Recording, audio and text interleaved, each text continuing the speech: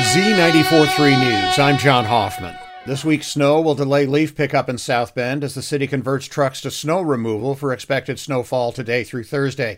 City officials say they have enough staff this year to handle the workload after suffering a serious shortage of workers last year. They expect to get back to leaf pickup next week as the snow drops out of the forecast.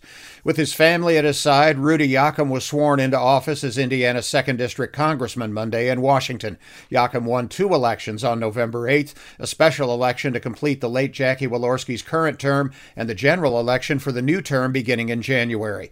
Walorski died in a car crash along with 3 others back in August. 6 airlines have been ordered to refund more than $600 million to passengers over canceled or severely delayed flights. Topping the list is Frontier Airlines, which will pay $222 million plus a $2.2 million fine.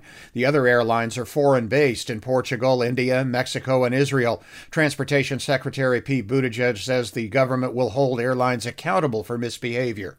This Saturday is Senior Day for Notre Dame football, the final home game of the season. Boston College is the opposition. Game time 2:30 on Sunny 101.5.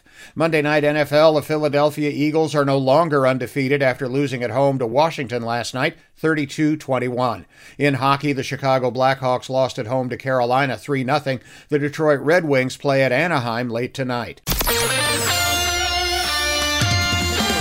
Z94.3 weather. Powered by Bill's Collision on US 20 in Middlebury. They'll get you out of the fix you're in. Cloudy skies today with snow showers mixing with rain at times. Light snow accumulations around an inch or so possible through the day with a high of 37.